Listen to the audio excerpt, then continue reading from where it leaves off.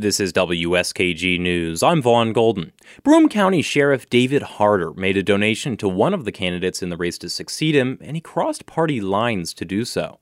The six-term sheriff, a Republican, made a $2,600 donation to Kathleen Newcomb's campaign. Newcomb is a captain in the department. She's running on the Democratic line to succeed Harder. I was humbled by it, and that really was the extent of our conversation. There was nothing super earth-shattering about it. Newcomb says she was surprised by it, though. Her opponent in the race is current state senator Fred Akshar. Akshar is a Republican and served as Harder's undersheriff for several years. In a statement, Akshar's campaign manager said the sheriff may contribute to whomever he'd like. Harder tells WSKG he's remaining neutral in the race for now, but intends to make a formal endorsement in the next few months. Vaughn Golden, WSKG News.